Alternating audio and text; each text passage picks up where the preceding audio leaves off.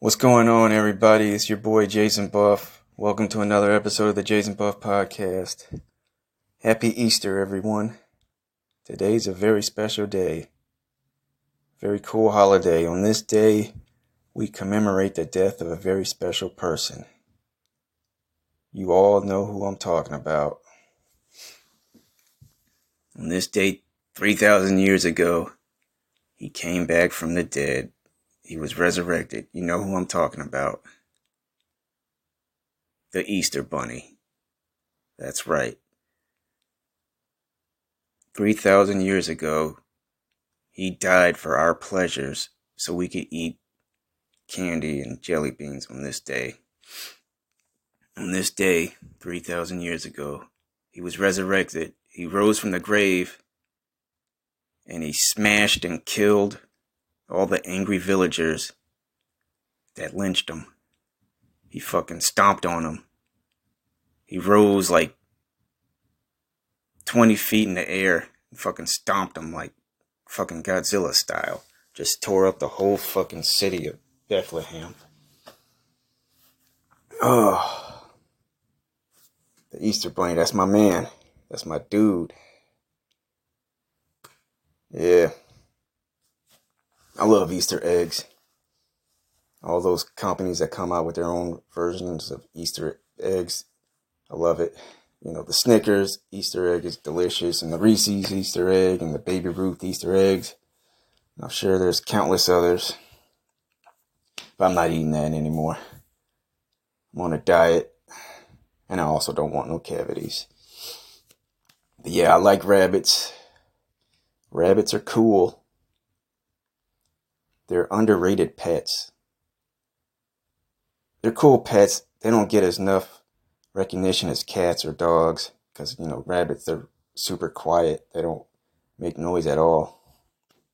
They don't cuddle with you. They'll just like sniff you. That's it, with their little noses. Yep. But yeah, I used to have a pet rabbit. Yeah, I'll get into that story later. You know, I got my own resurrection going on now. Dr. Nasty is back from the dead. Dr. Nasty has been resurrected. I'm about to get into the origin story of Dr. Nasty right now. Tell you how it all started. It all started in Canada. I was born in a laboratory in Alberta, Canada. It's a place called Weapon X. Not the place from the Wolverine comic book. No, this is a real actual place. Yeah, it's called Weapon X. And I mean, everything you see in the Wolverine comic book, that pretty much happened to me too, but differently. I wasn't enhanced with super healing powers. Instead, I was enhanced with supernatural good looks and the ability to talk shit. Like, I guess supernatural, superhuman talk shit abilities. That's what I'm good at. Those are my superpowers, looking good and talking shit. So yeah, I grew up in a laboratory about like the first 8 or 9 years of my life. You know, I was in the laboratory. They tortured me a lot. They threw me in a pool. Didn't even show me how to swim. They was like, "Ev, you got to do it for yourself. You got to fend for yourself, homeboy." And so that's how I learned how to swim by myself. I learned how to do everything by myself. So I was on my own in there. And then they kept experimenting on me in there. Like, they kept sticking probes up my butt. I'm like, what? Why y'all keep putting stuff up my butt, man? This shit's weird. It's freaky, kinky. I don't like this weird, freaky shit. Quit putting stuff up my butt, man. Stop putting shit up my butt. So, I had enough of that place. I managed to escape. You know, one day I snuck up behind a soldier when he came to my room. You know, he came in to feed me my dinner. I hid behind the door. I waited for him to come in. I jumped up behind him, put him in a chokehold, fucking Cobra Clutch style, Sergeant Slaughter style. I choked him out. I put on his lab coat, and then I sneaked out. the hallway. I tippy-toed out. I had the ID. I scanned my card, opened the door, boom, ran out. Then I jumped on a cargo ship and fled to Australia. Okay, so yeah, I was in a cargo ship. Next thing I knew, it was a big-ass typhoon, a hurricane of some sorts. It fucking hit the ship hard, boom. Next thing you know, 48 hours, I wake up. I'm on the shores of Australia. Don't know where I'm at. You know, somebody took pity on me, fortunately. Someone was like, "Hello, mate. You don't look that good. We're going to put you in an orphanage." So yeah, for the next 5 years, I stayed in an Australian orphanage in the outback. It was tough at first, but I got used to it. You know, my foster mother was a goat herder, a sheep herder. Yeah, she was a farmer. And then my foster stepfather, he was a waitress at Outback Steakhouse. He made a lot of money off of tips because they forced him to wear a skirt, a mini skirt at that. So yeah, I grew up on the farm. Not much to say. It was a boring life. We had to grow carrots and stuff, and celery, and broccoli. And that's all we ate too, celery, broccoli, and carrots. It was nasty. It was like vegetables. Yeah, those were some tough years, man. Really, really, really, really, really, really tough years. And so I had to grow crops. You know, they gave me a little shotgun and they set up a barbed wire because they was trying to stop the rabbits from getting into the farm and eating up all the crops. So they taught me how to use a shotgun. And then it was like they put me on the front lines one day. It was like, "There's a rabbit, go shoot it." And I saw this cute little adorable rabbit walk by. I was like, "Man, I can't shoot it. I can't shoot it, man. It's too cute." So I ended up adopting that rabbit. Gave him a name. His name was Leroy. Leroy the rabbit. He was my pet rabbit. I loved him. So yeah. And then one day, a fucking dingo ate him. A dingo ate my rabbit. After that, I was devastated. I was heartbroken. I was never the same after my rabbit was eaten by a fucking dingo. I was never the same after that.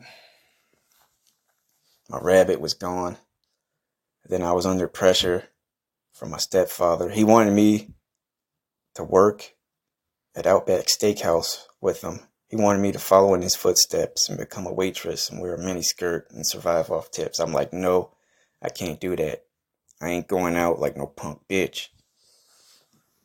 So around that time, I developed an interest in pro wrestling. You know, I watched a lot of wrestling back then, a lot of WWE stuff.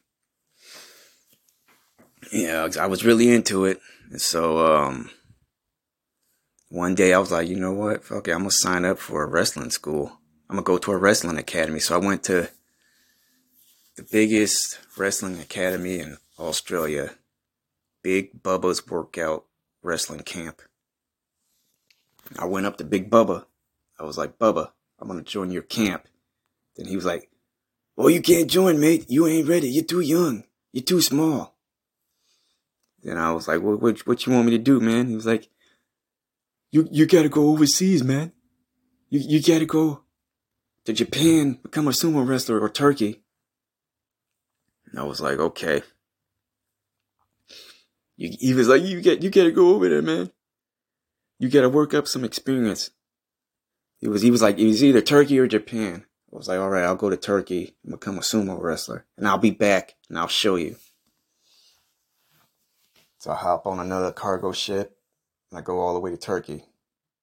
Wait, excuse me, it's not called Turkey anymore. I think it's called Turkey. Yeah, it's pronounced Turkey. So I went to Turkey to become a Turkish sumo wrestler.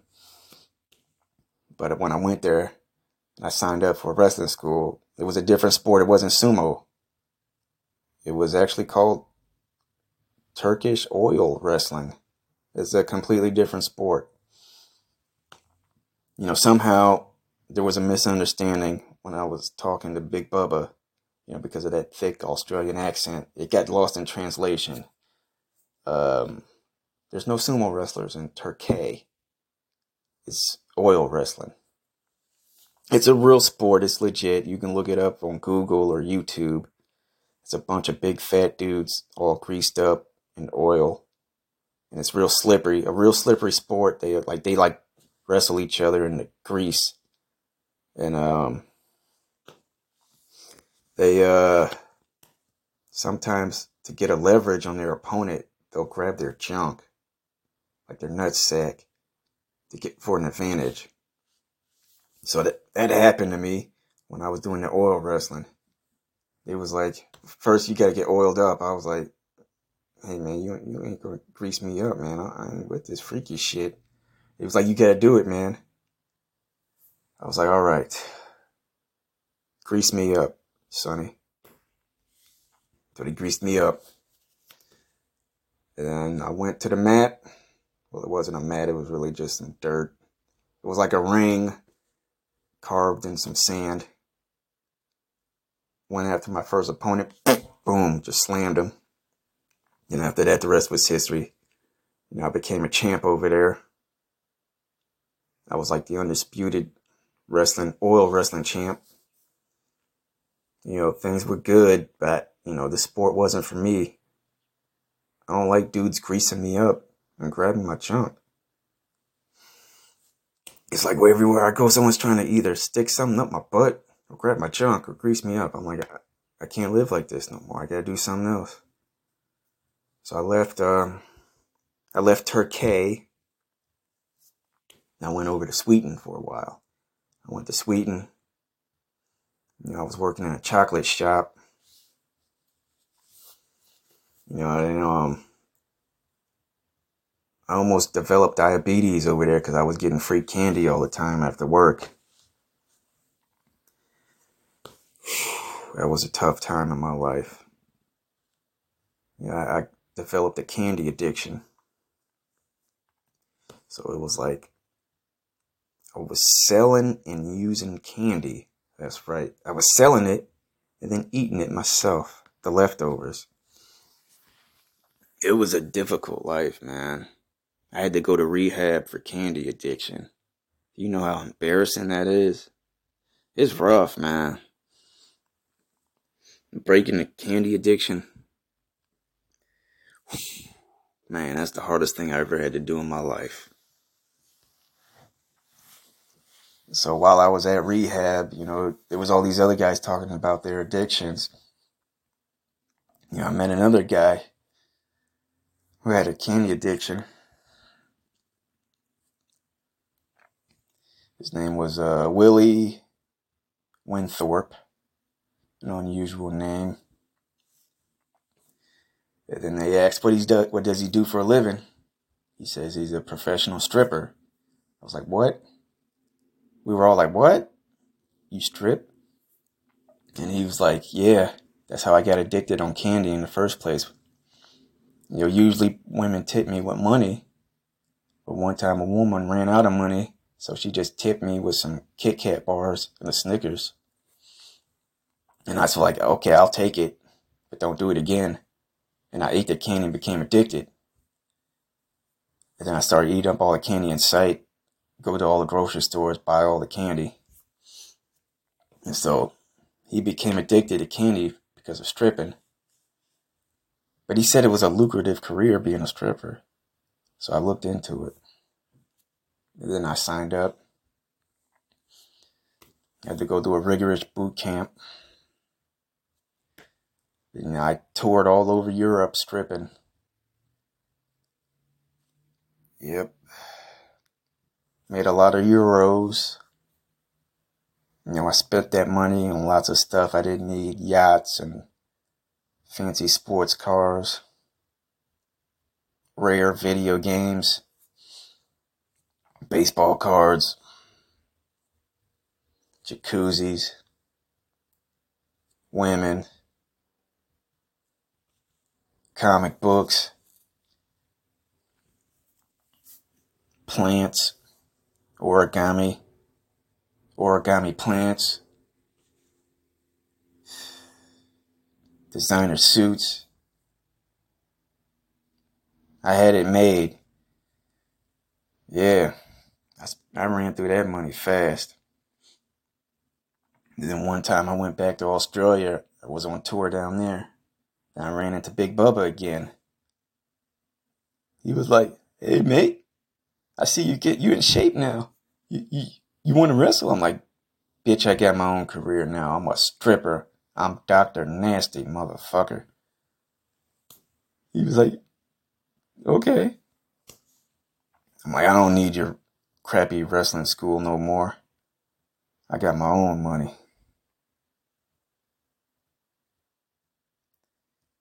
Yep. All right. That was the first part of the origin story of Dr. Nasty. All right. That's my time, folks. See you next time on the Jason Buff Podcast.